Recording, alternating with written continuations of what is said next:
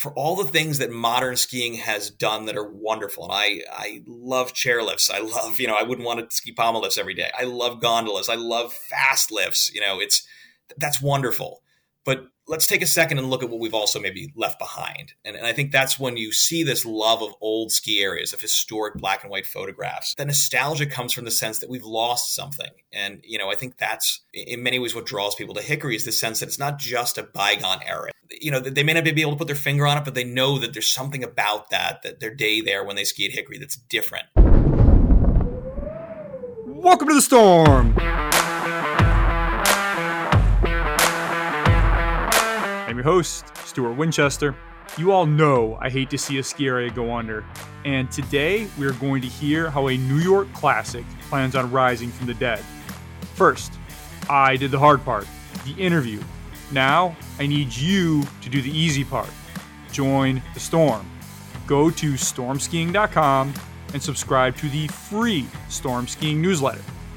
If you found this podcast on iTunes or Spotify or some other podcasting service, I am very glad you did. Welcome and thank you. But there is a lot more to the Storm and to the podcast. The newsletter that accompanies this episode, for example, has historic trail maps and photos and additional context that really help tell the story in a way that the audio just cannot do all by itself. And there's a lot more to it too.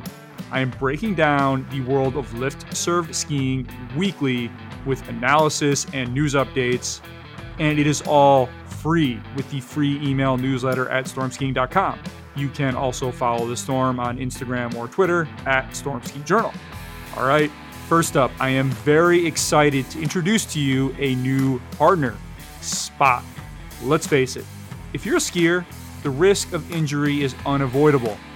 Meaning if we send it too hard, we're just one crash away from crushing medical expenses. Not to mention less time spent on the slopes. That is why Spot partners with ski resorts like Telluride, Taos, and more to offer injury insurance with lift tickets and season passes. Spot easily integrates with any booking platform and does all the heavy lifting to ensure guests are covered when they're on the mountain. If your guests get hurt, Spot can pay up to $25,000 of their out-of-pocket medical bills per incident with zero deductible. With Spot, skiers can focus on a full and quick recovery so they can get back in their skis and on the mountain as soon as possible. Visit stormskiing.getspot.com to partner with Spot and provide your skiers with an amazing experience, while showing them that their health and safety are top priorities. A win-win for your resort and for your guests. Skiers, make sure your mountain has Spot so you can shred with peace of mind this season. Learn more at stormskiing.getspot.com. That's stormskiing.getspot.com. And of course, I am still proud to partner with Mountain Gazette. Issue 196 dropped on my doorstep the other day, and it is just lights out. Photo galleries exploring the Cascades, POW skiing, and my home, New York City. Essays on snowboarding as Zen, Alaskan expeditions, and Mammoth Mountain founder Dave McCoy. There's even a little crash course on the mysterious coyote, and of course, a moving look at skiing in Afghanistan before the country fell to the Taliban. But hey, don't just listen to me. Listen to my man at Isaac Gardner on Twitter. Here's what he said upon receiving his issue. Quote, I had heard the hype from at Storm Skiing Journal, but this is more beautiful and even more appealing after only a before-kid bedtime flip-through than I had imagined. Thanks at Skiing Rogie. Thanks so very much. I need this season and for many more. End freaking tweet. Don't miss the next one. Subscribe now. Enter code GOHIGHER-10, all one word, for 10% off subscriptions over at mountaingazette.com. This code is only valid for listeners of the Storm. Mountain Gazette. When in doubt, go higher. Episode 69, David Cronheim, President of the Shareholders Corporation at Hickory Ski Center, New York. There's nothing else in New York like Hickory. In fact, there may not be anything anywhere quite like Hickory. 1,200 feet of gnarly, ungroomed vert, no snowmaking. The only way to the top is on antique surface lifts that leak oil on your jacket and yank your shoulders out of their sockets on the way up. It's amazing. And if it sounds too good to last, that's because it didn't. Founded by 10th Mountain Division veterans after World War II, Hickory had a very hard time competing with the high-speed lifts and massive trail network and killer snowmaking that unfolded down the road at Gore. Eventually, it folded in 2005. Hickory did come back briefly, but then it shut down again after the very dry 2014-15 winter. Hickory was an anachronism, and it was hard to envision a way that it could survive. So it sat dormant for 7 years, and you couldn't have blamed anyone for assuming it would remain that way forever. But maybe not. My guest today has worked with the Hickory community on a plan to revive the place. It's novel, it's creative, it's probably not what you were expecting, but I think it's actually going to work. Let's hear it. My guest today is the president of the Shareholders Corporation for the Hickory Ski Center in New York. Founded by veterans of the U.S. Army's 10th Mountain Division in 1945, Hickory has 18 trails on a 1,200-foot vertical drop, served by a pair of Poma lifts. Hickory plans to reopen this winter for the first time since 2015. David Cronheim is my guest. David, thank you so much for joining us today. Happy to be here. David, this is my first podcast of 2022, so I'll start by wishing you a happy new year, but also I feel honored. Did you get much skiing in over the holidays? Yeah, I got up to Gore a little bit. We got out. I've got a 3-year-old little girl that it's actually her third winter on skis. I took her out when she was 18 months. So now that's my escape from the house is to get her out on skis. So I made it up to Gore a couple days, and it wasn't the greatest New Year's in terms of weather, but it was just nice to be outside. That's beautiful. Yeah, my daughter also learned to ski at Gore. I found they have a really good ski school there. We took her to a few different ones, and Gore was the one that finally got her over the hump. That's great. Yeah, great place to learn to ski. The gondola is really nice for beginners. Yeah, tremendous mountain. So I have not gotten up to Gore yet this year. I usually try to wait till they bust their glades open, but we're here to talk about Hickory right down the road from Gore. So let's just go right back to the beginning here. Tell us how Hickory was founded. Yeah, so the story really starts with two guys, Ken Bates and Franz Winbauer. They were both in the 10th Mountain Division, which is your listeners are probably familiar with, since it's founded, the veterans of the 10th Mountain Division founded something, I think the last count was north of 65 ski areas, some very famous ones, Vail, Aspen, Sugarbush, A-Basin. They held important roles in the Sierra Club. They were really instrumental, that the veterans of the 10th Mountain Division were in the creation of skiing as a commercial enterprise following the Second World War. So Ken Bates and Franz Winbauer served together. Ken was an officer. Franz was an enlisted man. So they had a little trouble kind of getting together to talk about their big plan to found a ski area. But following their service, they set about to find a site somewhere near the Albany area. And they were looking for really two criteria: north facing and something with significant vertical. They looked at a few sites, didn't really like what they had found, and then they've settled on what is an area kind of known as the Three Sisters, a very uniquely beautiful area that had, apart from its skiing, right at the confluence of the Hudson and the Scroon Rivers, just a really, really pretty spot. And they found these, the middle peak has about a 1,200-foot drop. Faces north, and it's just a really great skier's mountain. I've never seen anywhere that holds the snow quite as well as Hickory does. The trails are quite narrow. They're well shaded in that respect. So it's an interesting, and of course the converse side of that is that the deck that looks at the mountain faces south. So you kind of get the best of both worlds: a big sunny southern facing deck and a big north facing mountain. Beautiful. But so that was kind of how it got off the ground. It actually opened in 1946 with a rope tow that was on what's now the Honey Run. 1956, about a decade later, they installed Poma 1, which is the lower mountain Poma. Kind of goes from just above the base lodge up to about kind of halfway up, maybe 3/4 of the way up the mountain, about 650 feet. That was actually when the corporation was founded. they needed to raise capital in order to put in the ski lift, to put in a pommel lift that was, kind of cutting edge technology at the time. And, the two founders didn't have the capital, obviously, to do that. So the corporation was founded, and they put in pommel one. They put a T-bar in that went slightly down below the base lodge. That was 1965. And then the last lift that was put in was in 1971, Palma 2, which goes all the way to the summit of the mountain. So those the founders were there, and one of them held onto that mountain for quite a long time, right? Yeah, so Franz Windbauer has been involved, or was involved. He's passed away at this point. But his daughter, Sue Windbauer Katana, serves as our mountain manager, the person who's in charge of the hill today. So there's a long history, and the Windbauer is just one of many families that have been involved, many generations. But after the corporation was founded, Windbauer had a significant interest in the corporation and remained active for a number of years, decades. So take us through who's owned the ski area over the years up until now.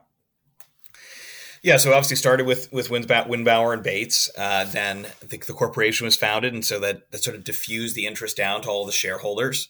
It was the kind of thing where if you lived in the area, you bought a share. I actually own one share now myself. It was a requirement to sit on the board when we started kind of working on things together back 5-6 years ago. The majority shareholder at this point is Bill Van Pelt. When he came in, Hickory had closed in kind of the early 2000s.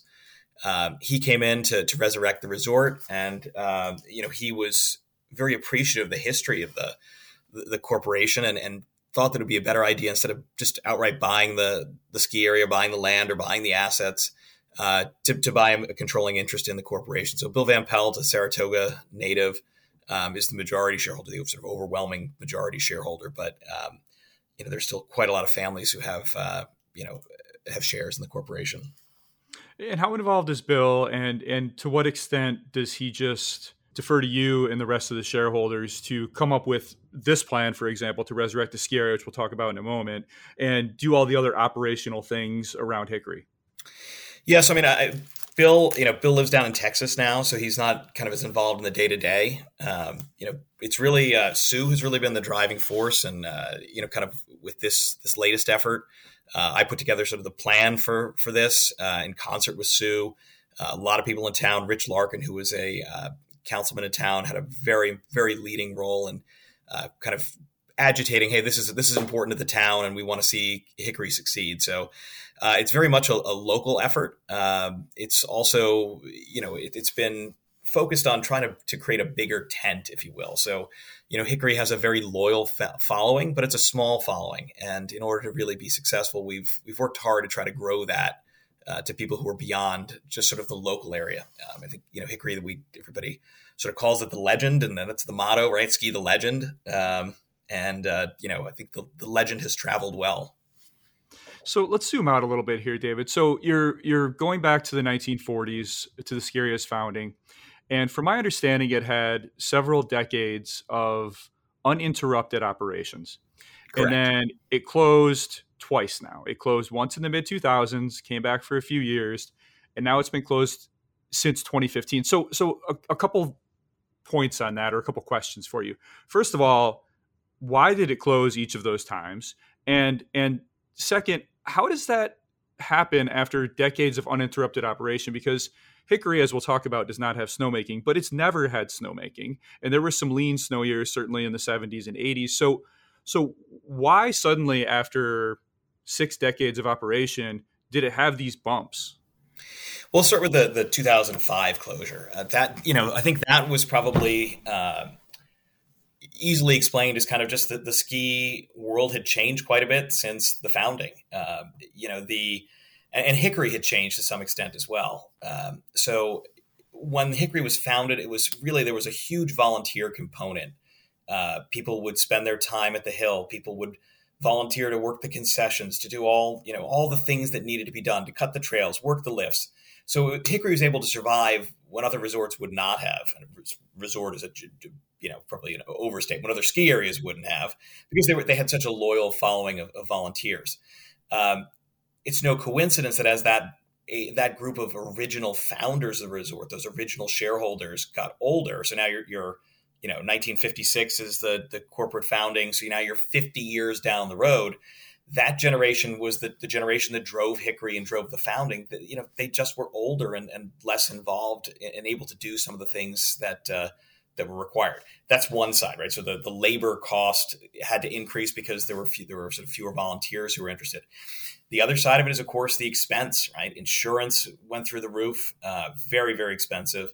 All the things that cost money to operate a ski area cost more. The surface lifts are vintage, they're antique. It's one of the things that makes Hickory very special. But, it costs more to maintain a lift that's 50 years old than it does one that's brand new. So all those things, the sort of confluence of all those factors, put Hickory in a place where it really just couldn't survive. And, it's been interesting, I think, to see that shift in skiing from, kind of 1940s, 50s skiing to now. One of the things you and I talked about in the sort of our pre-call was, what the product is that a skier is putting out has really changed quite a bit. If you think about the advent of snowmaking, a lot of resorts that have had snowmaking have created a product that's far superior to what a natural snow ski area can. Now, superior in some respects, but not superior in others, right? It's, a nice, soft, natural snowfall is one of the things that makes, a place like Mad River Glen or Hickory so attractive, right? Or magic, right? When the snow is good, it's great. When it's bad, it's rocks and dirt. But we found some old advertisements that date back to the 50s, and one of the things they talk about is, we're open this weekend. We've got 1 inch of base. I mean, wow, 1 inch. So imagine skiing on 1 inch of base today. I don't think I'm not sure people would even think there was snow on the ground. Right.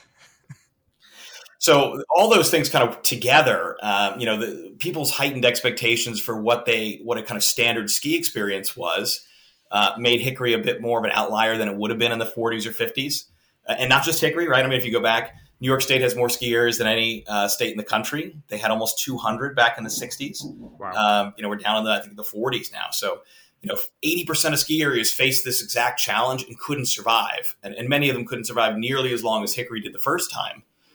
It was really due to that core volunteer group that Hickory was able to make it into the 2000s when, scores of ski areas had closed in the decades prior. And then the 2015 closure, talk about that a little bit. Yeah, so that one, what happened in 2015 was kind of an unfortunate series of events that led to the sort of mountain manager who had been running the resort not being able to going forward. We'll leave it at that. But, the momentum really was lost. We had a bad winter. These things are hard to keep, it's like turning an ocean liner. It's hard to get them going. And it's once they stop, they're hard to get, it's hard to get them moving. So it sounds like, David, if I'm understanding the history correctly, is Hickory operated for decades as almost just like a local club. These guys just came together, they cut trails, Mel took his turn on the lift while Joe skied, and then they switched places. And that worked until those guys got too old to care about it anymore.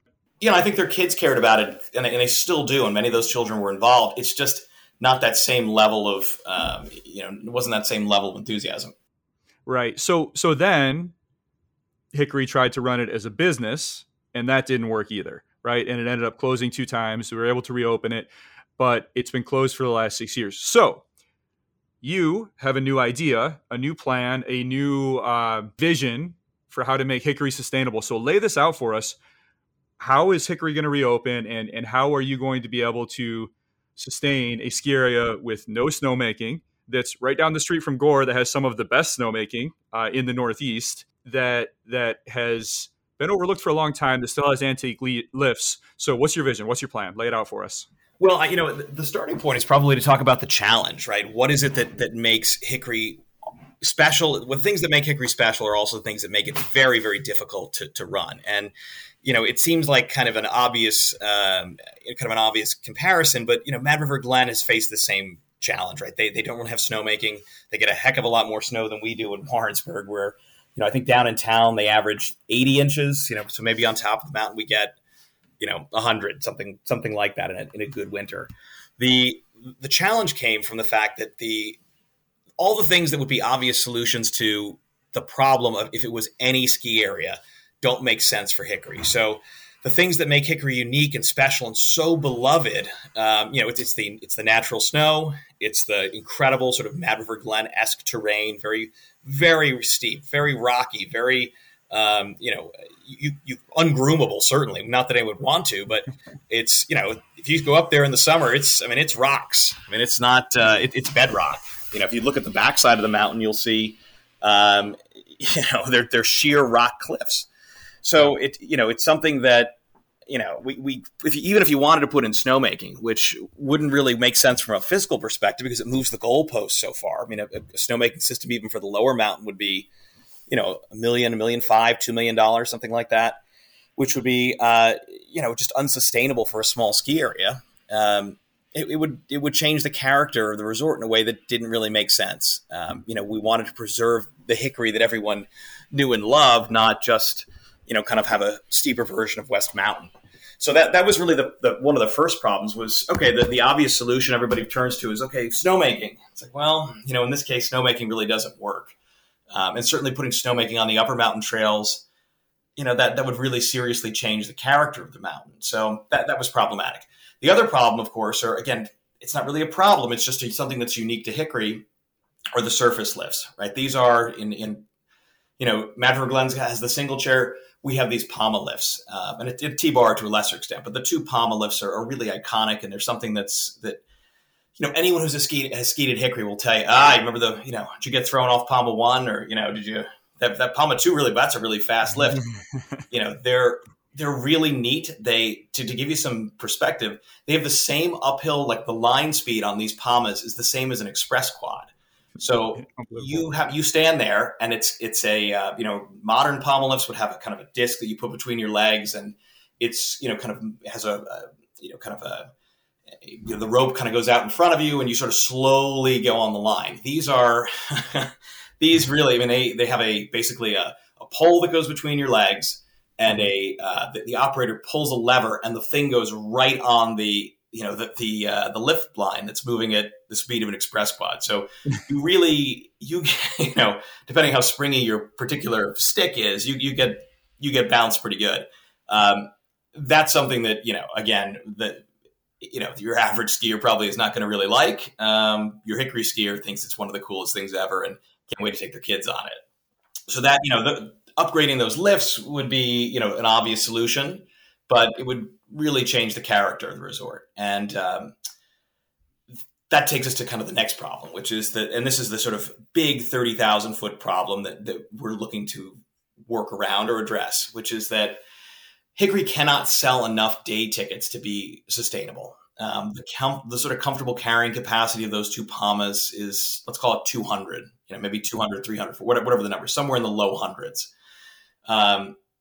Any more than that, and it kind of, the lift lines get to be half an hour, and the snow gets skied off too quickly. All things that you wouldn't want to have happen, and again, would all change the character of the resort. And again, as snowfall has decreased over the years, putting 400 people on the mountain in the morning, that would be the end of the skiing for the day. It just wasn't. It's not sustainable. So we had to come up with a model that accounted for that said, okay, these are the limitations that we have. If we want to change those parameters, we're unfortunately going to change the character of what we're trying to save. So that really doesn't make any sense. How do we do this? And, the big problem is that Hickory has, I think I said this earlier, but, when it's good, it's great. And when it's bad, it's closed. And, in prior years, what would happen would be that, Hickory was only open Saturdays and Sundays. So you'd get you'd get a foot of snow would fall on Wednesday. It'd be tracked out everywhere. People knew about Hickory, so they'd show up. And all of a sudden, you'd have 200 people who were excited to be there. They were supporting the mountain, but they'd pay their $50 for a morning lift ticket, ski Hickory off, and that would be it. So we had this situation where we didn't really have a way to harness the enthusiasm that surrounded the mountain. Everyone who was kind of doing what they could to support the hill by showing up to ski it was actually in many ways a part of the problem, because they would only ski it when Hickory had tons and tons of snow. So the poor people would come out there and ski the rocks in the dirt. They wait all this time to support the hill, and they're there in the good for the bad, and the good kind of got taken away from them a little bit by people who would were trying to do the right thing. So that was the challenge we came up with: is how do we sort of harness this excitement and this energy without changing the character. Mm-hmm. In terms of the solution, the New York does not have a co-op law that really is applicable to ski areas. You can have co-ops in New York, but they're for things like dairy farms, or you can have apartment co-ops in the city. But that's the model that we thought made the most sense. So, Mad River Glen, their co-op model is something that, they make it very clear that we're not going to change the character of the resort. We want to keep it the way it is. And there's a price to doing that. And so the co-op fee is a way of basically covering the overhead to make sure that you're able to do something that makes no economic sense. And there is nothing about Hickory that really makes economic sense to run it the way that we would want to see it run. So the concept is basically that, and I guess one other challenge, right, would be that the Hickory has a lower mountain and an upper mountain. The upper mountain is really steep. The lower mountain is pretty skiable. It's, mainly low intermediate blues, kind of, and a couple of greens. Very as rocky as the upper mountain is, the bottom is not. It's mowable with with regular mowing equipment. Doesn't take a lot of snow at all. But because the Hickory skier was coming really for those sort of legendary upper mountain steeps, Hickory never really opened the bottom. This is sort of in the later years. At the beginning of the Hickory era, yeah, absolutely, right? Everybody was excited to ski those. 400 feet of vertical was a big deal in 1946. That's a rope tow certainly be walking up the mountain. 2005, not really, right? I mean, a 400-foot T-bar sounds like a lot of work for people when they can go down the street to Gore or Killington and hop on an express quad. It's a very different product.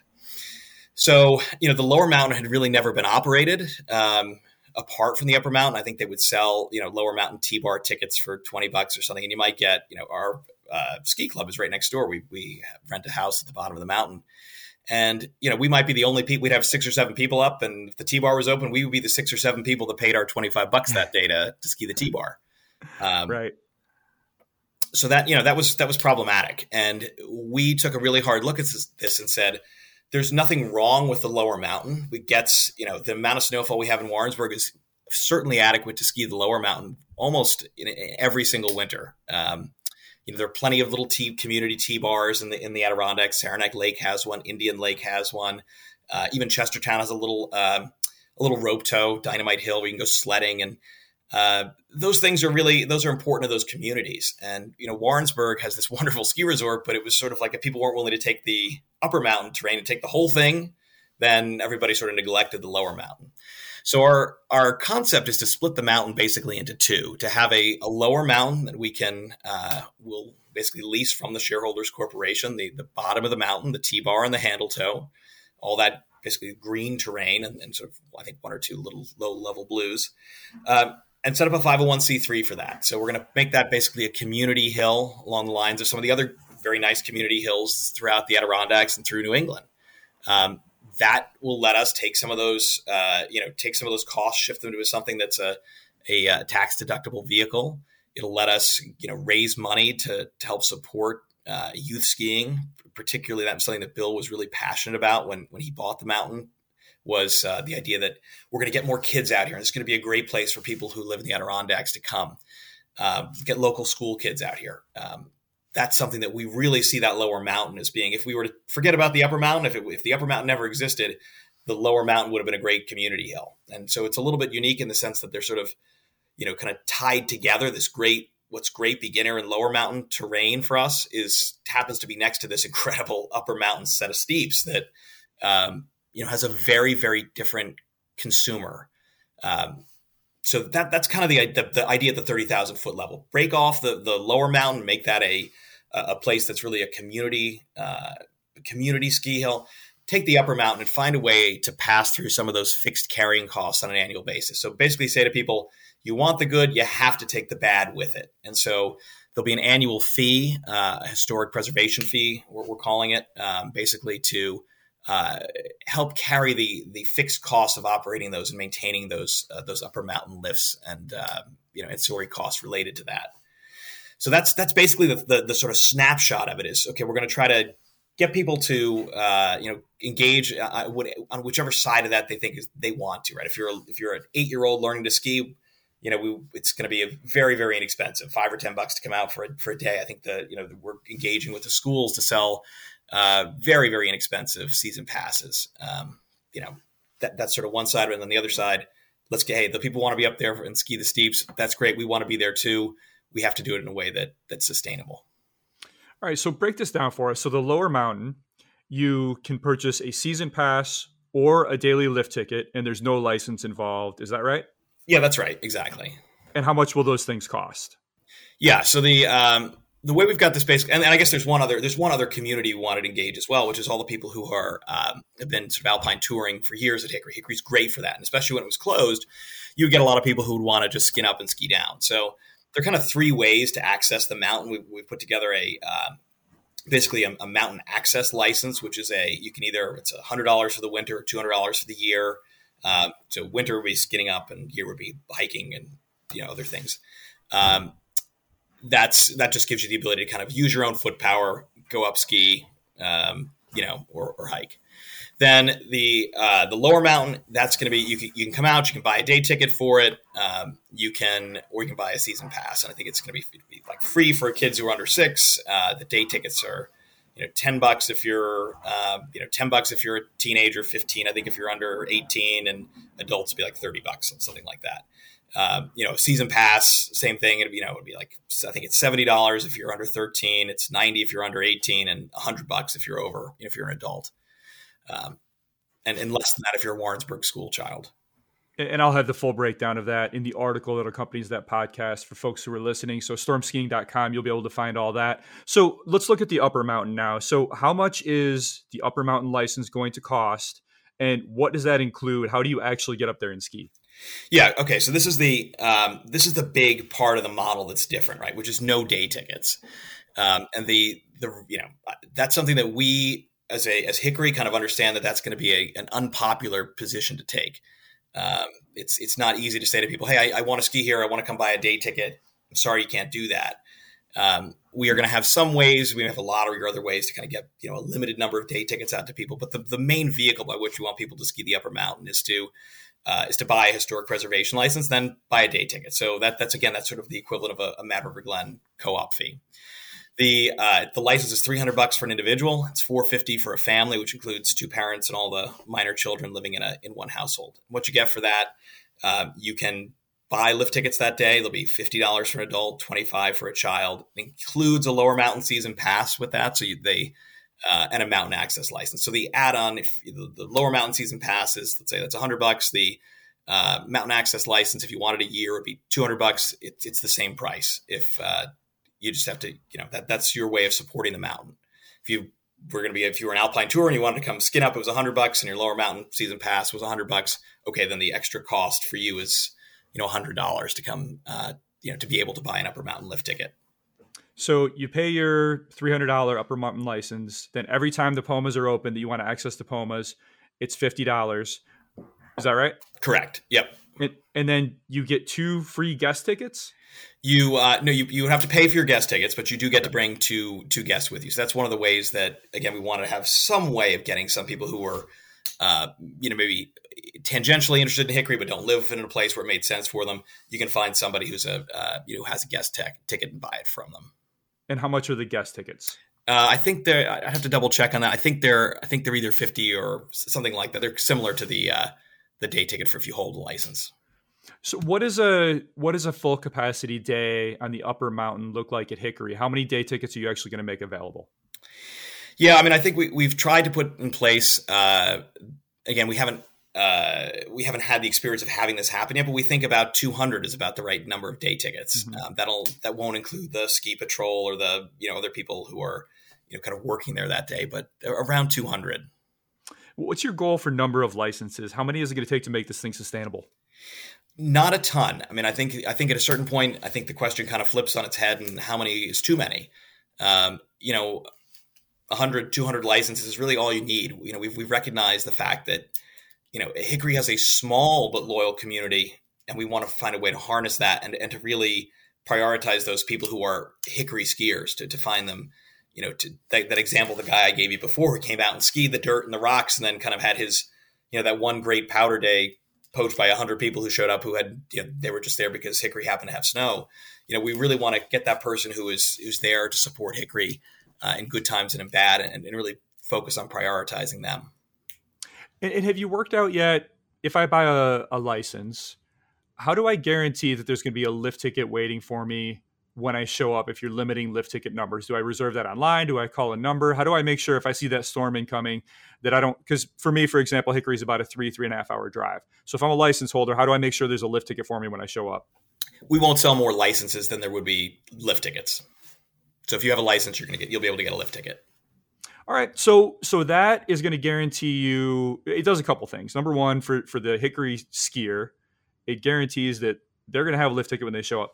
Now, for Hickory, it guarantees income because, like you said, the mountain had to shut down after the 2014 to 15 season because you just didn't have enough snow. So if you get enough license holders, say you get 100 for this winter, and it doesn't snow, you don't open, well, you still have that money, and you can at least do things like inspect the lifts and make sure the lodge doesn't burn down, and pay insurance and all these other things you have to do as a ski area. Is that right? Yeah, absolutely. I mean, I think it's a question of going into it with your eyes open, right? It's a question of who bears the risk of a bad winter. And in the past, Hickory would bear that risk. And what we're saying is, in order for Hickory to survive, in order if we want to keep it available for the next generation, we want to keep it the way it is, that can't happen. So we're telling people, look, we're explicitly transferring that risk to you. You know, when you buy the license, that it's almost a certainty there are going to be winters that Hickory isn't open. That happens, at least the upper mountain, right? The upper mountain, the lower mountain, again, that's part of the reason you get a lower mountain season pass, is that the lower mountain is skiable pretty much all the time. So that's not going to be that won't be as much of an issue, but it's definitely a question of getting people to understand what it is they're buying into. Mm-hmm. Yeah, that's the challenge here, David, right? Because it relates back to what you said about the expectations around snowmaking and fast chairlifts, is that skiers have been trained to expect cheap passes to skiing, right? That's almost like the pass is almost besides the point, where you can go and get an Epic Pass from Vail and access 40 resorts around the world for less than $800, right? And you know that those mountains are going to be open at some point in the winter. And what you're saying here is different. It's okay, pay this because you want to be part of this experience, and you may not get to ski with this ticket. And by the way, if it snows, you're going to have to pay even more. So it's a tricky story to tell. But what has the interest been like so far? Do you think that people are buying into this? Yeah, absolutely. I don't think we'll have any trouble. As I said, I think the bigger problem will be having, potentially having to have a wait list for people who want to be, part of the community. It's a challenge, I think, to explain it to people because it's the underlying challenge itself is quite complicated. I can't tell you how many times people will, comment on our Facebook posts or our Instagram or whatever and just say, well, we'll just put in snowmaking. Why don't you just put in snowmaking? It's like, well, you have to understand why that doesn't work. And that story is hard to tell. And so part of what we're really doing, and that's the reason I led off with, a discussion about the challenge, is getting people to understand the challenge gets them to understand the solution. Mm-hmm. All right. So part of it is the mountain access pass, or a part of it is the upper mountain license, but talk about the mountain access pass. How much will that cost? What does that get you? Yeah. So, as I mentioned earlier, alpine touring is a big part of Hickory. It's something that, as AT has become a bigger segment of the ski market, and pre-pandemic, and actually, you would have said that was the only part of the market that was really growing. Now in the pandemic, that's really accelerated. People want to get out there. It's great exercise, and in many ways, I think Hickory is a really good spot to do that because it gives people a kind of a nice entry point into the backcountry, right? It's something that you can go out, you can learn some skills that you can take into the backcountry. You don't have to start by deciding that you're going to go, go way into the Adirondack Park and find something that's really difficult. Right. Actually, the whole North Creek Warren County area's got lots of really accessible backcountry. That's right up, slide down to Gore, right? But Hickory's very, very popular for that, and there's that's sort of been on unspoken. People just sort of went up and did it, and we're just really trespassing. And so we've put a kiosk at the bottom of the mountain. We ask people to sign in when they go up so that we know who's there, and we get them to sign a waiver. And it's $100 for the winter. Please come, use it, do it as much as you want. We'd love to have you there. It's an important part of the community, and it's in many ways sort of the soul of Hickory. So we want people to do that. We want them to do it safely. We want them to sign in so we know that they're there. We need their waiver, and it's $100 for the winter for an uphill pass, basically, and $200 if you want to hike in the summer. So that does not give you the right to buy Poma lift tickets for the upper mountain, correct? That's right. You have to buy the historic preservation fee to do that. Okay, I think an important piece of context here, David, is that it's not only uphill access to Hickory, the ski area, but to the whole Three Sisters range. And this is a really, really interesting piece of terrain. So tell us about the Three Sisters and where the existing Hickory ski area fits into that complex. Yeah, so actually, it's a mix of public and private land. If you were to go on Google and take a look at it, you would see, there's a part of it that it's right on the Hudson, which is pretty neat. I mean, I think from a aesthetic standpoint, it'd be hard to find anywhere that was really much prettier, particularly early in the season when the Hudson hasn't frozen over solid. It's extremely pretty. But there's a lot of really good skiable terrain in that area. So obviously you've got Hickory kind of in the front there. You've got a couple of peaks in the back. The Three Sisters, right? There were three little peaks. Actually, one of which Bill Van Pelt owns. So that's if Hickory ever really gets going, there's always a possibility of potentially expanding onto another peak. But there's an old Jeep road that kind of goes through the kind of comes up from the base lodge. So if you really want to get back in there, there's a way to do that. That's not marked. It's not really find a local might be the best suggestion if you really want to venture back all the way back in there. Hickory itself, the ski area has got. I'll probably get shot for saying this, but there are probably more unmarked trails than there are marked trails in the mountains. So if you know where you're going and you find somebody who knows Hickory, there are a lot of good places to ski. And the other two peaks, how do they compare vertical drop wise to Hickory ski area? Yeah, so I think if you went all the way to the back peak, you could, if you skied all the way down on the Hudson side, it's probably 1,400 feet. Hickory's 1,200 feet. So it's they're not the Rockies, but they're they're nice for what they are. And I think I'm not sure if this is still true, but at one point in time, Hickory was the largest, like the highest vertical surface lift only mountain, at least in New England or kind of the Northeast. So I'm sure that that's a pretty neat thing to be able to ski. It really changes the cadence of your day. In part, it was sort of an interesting. We see all these great black and white photos of what skiing was like, and I think there's a real nostalgia around that. But it's when you start to experience it, you start to understand kind of where some of these photographs came from and kind of what you're seeing in those pictures in a way that you might not have otherwise. So, if you go to if you're at a traditional ski area, you ski down, you hop on the chairlift to go back up, and okay, great, you can do that for a long time. When you're at Hickory and you're riding a Poma that's pulling you up the mountain at the speed of an express quad, you're skiing up and you're skiing down, and it's tiring both ways. I mean, you're squeezing that Poma for dear life as you're going up, Windfall, the Poma 2. I mean, it's 30 degrees. I mean, it's an extremely steep Poma lift. So one of the interesting things about that is it leads to a different sort of rhythm for the ski day, right? You can't ski 6 hours in a row like that. It just your legs give out. So what you end up with is a base area, like a base lodge that's extremely, people are popping in and out all day long, right? It's, because you're skiing for an hour, you're taking 6 or 7 runs, you sweat through everything you have on, you come back in, you grab a water, you sit by the fire, and everybody else is doing that too. So you kind of, you end up just seeing everybody who's out on the mountain. If there are only 200 people out there, by the time you've skied there for a morning, you've seen all of them. It's really kind of it leads to a very, very different experience and a very neat one, something that you sort of feel like skiing has kind of lost a little bit. Mm-hmm. Well, let's talk about those Pomas a little bit more, because from what I've read, they're very expensive to maintain and I would imagine hard to find parts for, but just talk about that maintenance piece of it a little bit and and how big of a challenge that has been to getting Hickory going again or keeping it going. Yeah, big, very big challenge. I compare it to sort of like people who repair steam locomotives, right? They're Mm-hmm. if you have a Baldwin locomotive, well, Baldwin went out of business 100 years ago, so good luck finding any spare parts. Right. That's kind of where Hickory is too.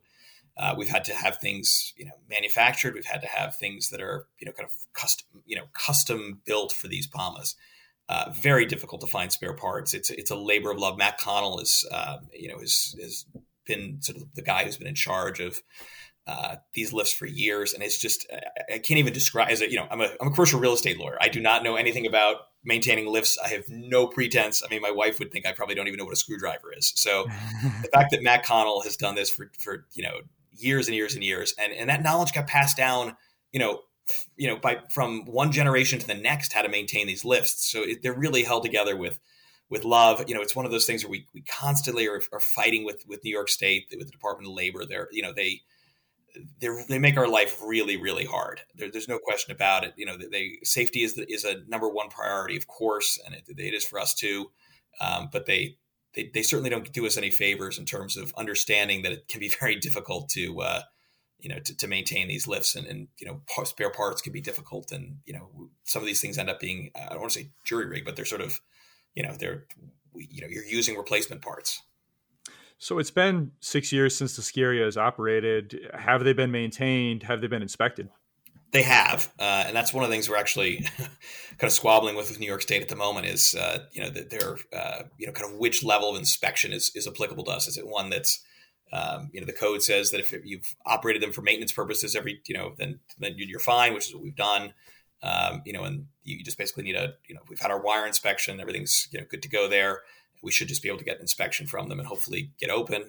They've been giving us last week or so. They've been kind of agitating for a more of an engineering report, so we're kind of always kind of arguing with about it. Like, no, we talked about this last time, and this is the path you sent us down. So, they're really actually in great shape, and we've spent way more money upgrading and kind of just caring for these, maintaining these lifts than it would cost to put a new one in. So if you look over at Mad River Glen, when they upgraded their single chair back in, I believe, 2007, they didn't replace it with a higher capacity chair. They just upgraded it with another single chair, and they reused some of the old towers and things, but they basically just rebuilt it and put a brand new single chair in that'll last another 50 years or whatever. If obviously Mad River Glen is in a much different financial position, much more stable operations than Hickory has been. But if you were in the position where Hickory got some sort of capital fund to work with, and I'm not sure if you've discussed this in the past, but would you look to upgrade and modernize those Pumas, or actually replace them with some sort of double chair or some other lower capacity lift? I don't think we would ever replace them. We would get kind of a new Palma, but part of the reason that Mad River Glen has a single chair is that the mountain if you put a double chair or an express quad up there on a natural snow mountain, you're going to ski it off, right? So Hickory, even if we could put a double chair, and that's again, comments in the Facebook page right here. Why don't you just put a double chair in or something? A natural snow mountain can't handle that kind of volume. So I think there's always a possibility that if it really gets to the point where it's absolutely impossible to find parts, we can't actually operate the lifts anymore, then that's something that, maybe we'd replace it with a modern Palma or a T-bar or something like that. But I think that's, such a big part of the character of Hickory is the surface lifts. And, it comes back to what I talked about a moment ago, right? The part of the Hickory experience is that kind of in and out of the lodge, the fact you need a little bit of a break from the surface lifts, ski up, ski down. It's a very, I think putting a double chair or something in would really change the character. How about the lower mountain lifts? Just tell us about the history of the T-bar and the pony lift. And just the same question, I guess, when you're talking about beginners, I think it's a little bit different story. So maybe a magic carpet or something eventually would make sense down there. But just tell us about the lower mountain lifts and your thoughts about the future development of that little pod down there. Yeah, I mean, I think that's you're spot on, right? I mean, I think a magic carpet. Okay, it's not is it historically accurate, or is it part of Hickory's history? No, of course not. But it's a great way to teach little kids to ski, and I this from having a kid, and I said, me too, right? It's getting a 3-year-old to hang on to a handle toe is I can't imagine that would actually happen. So yeah, I think a magic carpet would be fantastic. You're kind of coming up at a point in time too where a lot of those sort of first generation magic carpets are kind of maybe coming available for a resort that's replacing it for the second generation version or something like that. So yeah, that's something that I think is definitely a viable option. The T-bar, we love the T-bar. It's an old hall T-bar. It's really cool. It has no spring, no kind of padding to it. But it's a very user friendly lift. And actually, I ski a lot in the Alps, and they've got tons and tons of little T-bars thrown in, and they've got the ones that have those retractors on them. And I actually find them to be really hard to use. This one is it's really a nice beginner friendly lift, and it also kind of creates a nice way for someone who wants to transition to that upper mountain. Okay, here's a surface lift. Here's how it works. Learn to use it, and a T-bar is kind of a good stepping stone up to a Palma. All right, let's talk about snowmaking a little bit. Mad River Glen does actually have snowmaking up to 2,300 feet, and it's one of their co-op bylaws. You cannot do snowmaking above 2,300 feet because we want that natural snow experience. So clearly, the Hickory sentiment is that snowmaking would compromise the experience on the upper mountain. What about the lower mountain? Is there a version of Hickory where you'd have snowmaking on the lower mountain? And if so, what would it take to make that happen? Yeah, I mean, I think snowmaking on the lower mountain is something that the foundation potentially could help support. It's an expensive install. It's at least $1 million. I think we had a quote for $1 million. That would have been 6-7 years ago. So can't imagine it's gotten any cheaper. I think it's something that would make sense if the community was able to support it, if we were able to find enough sponsors and enough donations to make that happen. Lights are something we've talked about too. That's something we actually is very viable. That's not very expensive compared to the snowmaking.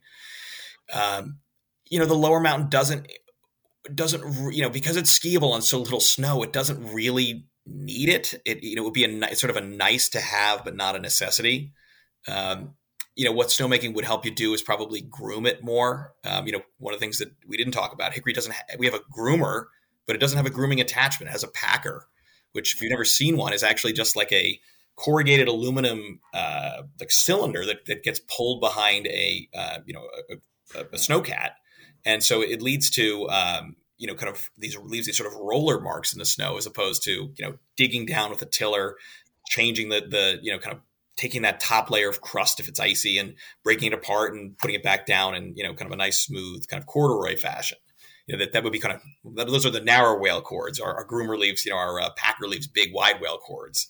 So that's something that would probably help us, do that on the lower mountain. You can't really put the tiller down unless you've got, at least a foot of snow on the bottom would be nice if you want to kind of do something with it. And it's just as far as drawing water from the Hudson, because obviously you're right there in the banks.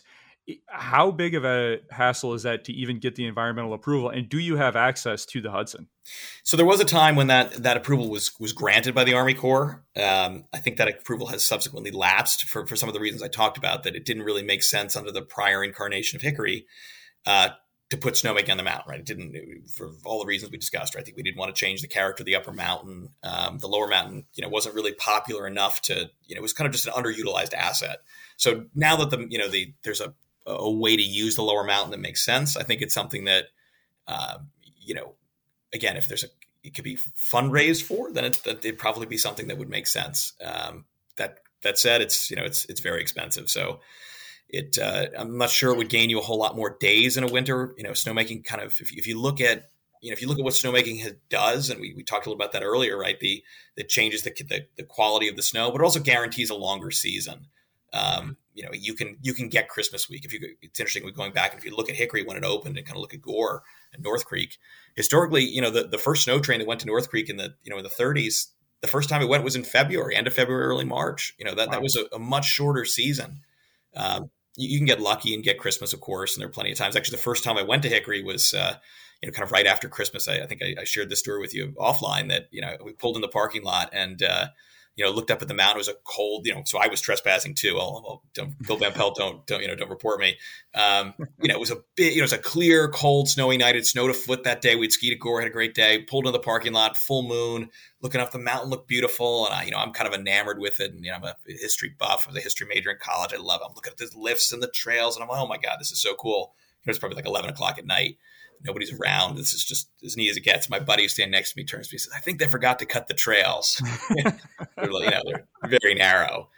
And, so anyhow, so that's a long way of saying that, snowmaking could make sense. It would add, some more sort of days to the calendar, potentially. Not a whole lot more. It probably wouldn't change what we were able to do on the lower mountain, except in the sort of worst of circumstances. But, you don't get too many winters around here where it's not, or in Warrensburg, where it's both kind of cold and dry. That's sort of an unusual pattern. Oftentimes if it's warm and dry, well, the snowmaking would help you a little bit, but it's obviously that the $1 million or plus to put it in doesn't count into the cost of running it, obviously. So, what you got out of it, it's one of those things where, as we look at all of Hickory, the problem of moving the goalpost too far, we thought was probably the biggest problem. If you move the goalpost too far, you just won't get there. Right. I want to go back to what you said about those narrows, that old school trail network. I know people love the glades there at Hickory. Have these actually been deliberately managed and thinned, or are these just naturally kind of spaced so you can ski them if you go up the mountain? No comment. Yeah, no, there's one on the map. Paul's Peril is on the map. Named Paul Moore, a longtime Hickory skier and just a salt of the earth, one of the great people in the story of Hickory. There are quite a few glades that are, we'll just say the bears have thinned them out over the years.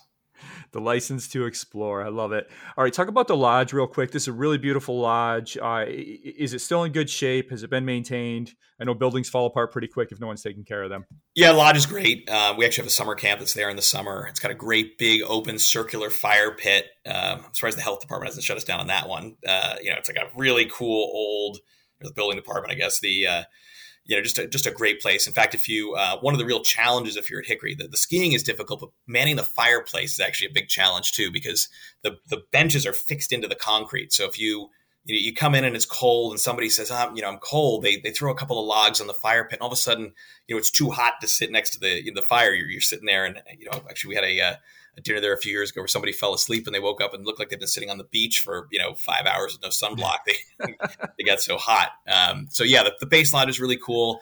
It's not the same vintage as the it's more like 70s vintage. The original lodge burnt down, so it's got just a very cool feel to it. But it's very it's got the Windbauer room on the second floor. It's got a great view of the slopes. Hickory is in many respects, it's about the people. It's not about the amenities. And I think that's anyone who's ever been there would tell you that it's the sort of fundamental, elemental part of skiing, right? It's I'm here with people. And, I often say, I think I could ski a 200-foot bunny hill in the Midwest if I did it with great people, right? It's all about the experience of being out there, that shared experience. Some of the photographs that I shared with you from the Braidwood family's photograph album. I mean, you look at it and it's what captivates people at Hickory, the look in the people's eyes, right? You see how excited they are to be there. You see little kids sitting by the fire having a hot chocolate. You see them outside. If you look at the little video we put together about Hickory coming back, that was the feel we were trying to express to people was, for all the things that modern skiing has done that are wonderful. And I love chairlifts. I love, I wouldn't want to ski pommel lifts every day. I love gondolas. I love fast lifts. That's wonderful. But let's take a second and look at what we've also maybe left behind. And I think that's when you see this love of old ski areas, of historic black and white photographs, of all the things that are kind of associated with that. The nostalgia comes from the sense that we've lost something. And, I think that's in many ways what draws people to Hickory, is the sense that it's not just a bygone era. It's not just, look at that, it's old. It's what, they may not be able to put their finger on it, but they know that there's something about that their day there when they ski at Hickory that's different, and they like it. And it doesn't have to be what you do every time. It might be too much for people to do every time. It might be too much for everybody to do, even myself included. I like high speed groomers as much as the next guy. I like, not banging my skis up. I've got skis, rock skis, and Hickory skis. But it's that feeling that we've lost some of this. And I think particularly with COVID, it's been really tough not to have people inside, and the sort of inside aspect of the sport has certainly been lost. A place like Hickory, the lodge, and that, kind of inside outside, constantly going out and you can watch your kids, your friends' kids are there and they watch your kids, and that just sort of community feel happens sort of organically, in a way that is pretty neat. It's very, kind of white Christmas vintage. So you have the plan, David. You have the enthusiasm. You have great intentions. Obviously, you have a tremendous passion for this place.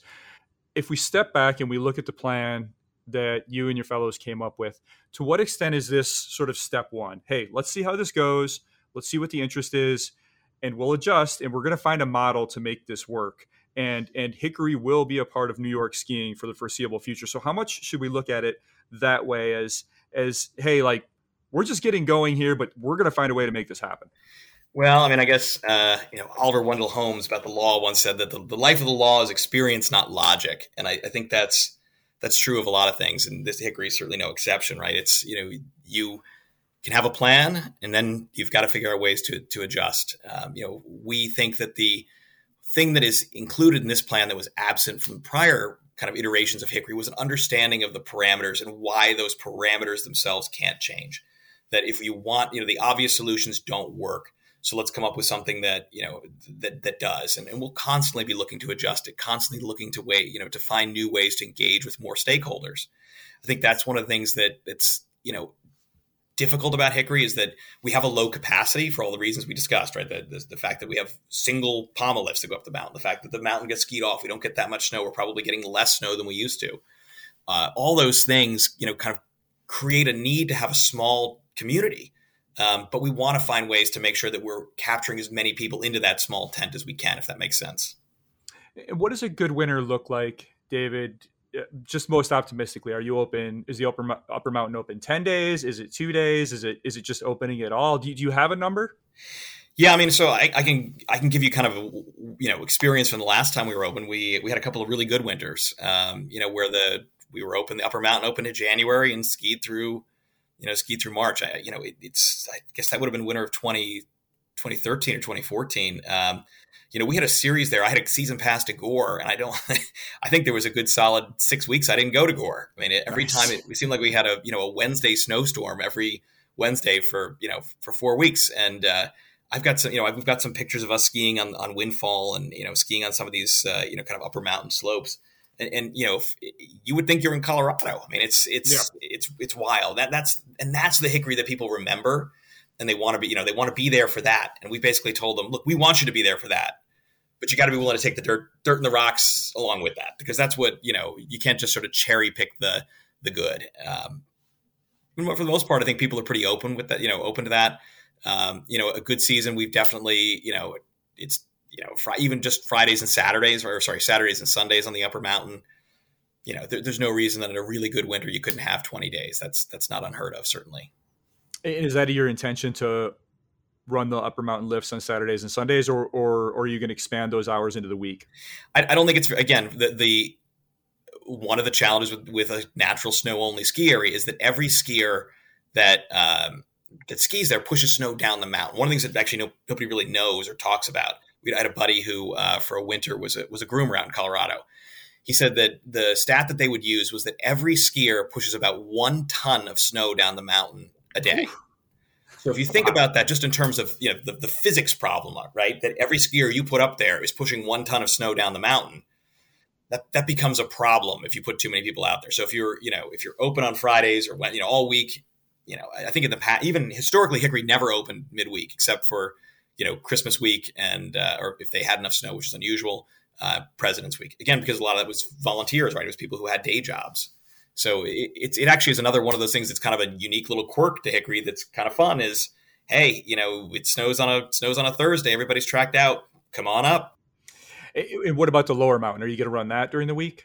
Yeah, I think there's a push to try to run that more. I'd have to check with the foundation folks on how many days a week they want to run it. But I know one of the things they really would like to be able to do is have some night skiing to be able to get kids out there, kind of one night a week, at least after school or, Friday nights or something like that.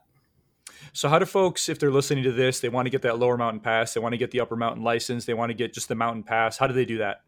Yeah, either in person when they show up. We're going to do it for this winter. Again, the idea is that you got to make a bet in advance before you get a chance to see the snow conditions. That hasn't happened this winter, just because of the myriad of things that need to happen in order to get Hickory going. But through the website or in person when they come. All right, David. Well, I cannot tell you how excited I am to see the possibility of Hickory reopening. I have to say, I really like this plan. I think that it takes the best elements of different things we've seen work throughout the economy, from the Mad River Glen Co-op to personal seat licenses in sports, and all these different ideas, and kind of combines them in a very unique and I think affordable way to help preserve this experience. So, congratulations to you and your team for having the vision and the imagination and the persistence to come up with this. And I really hope that you make it work. And I hope this is a sustainable model, and we can all be skiing Hickory for many years to come. Me too. I mean, I think it's, I have two little kids, and to me, the idea that there was a world that they didn't get to ski Hickory, that made me sad. I remember actually, the first time I went up went up Palma, I guess it was Palma 1, I had seen, Jeremy Davis from Nelsap had this incredible photo gallery of Hickory. And I just remember looking around and thinking that I was like, this was in black and white to me, right? Like it was, I looked at a black and white photo that had just come to color. And I share your sentiment. I certainly hope that Hickory is there, because I want my kids to ski there. I want my kids' kids to ski there. And I want them to realize that, this is the soul of the sport. So I'll look forward to hopefully seeing you up there. Come, our ski clubhouse, our Ivy ski clubhouse is right around the corner. We've got a hot tub and a curling rink. So if you want to come, come grab a couple beers with us, we'll show you some of those trails that I don't know where they are. Listen, David, you won't be able to keep me away from the place if you get it open. I last winter we had that long streak of snow and cold. I was like, oh man, I wish Hickory was going right now. Me too. Soon enough. Well, look forward to it.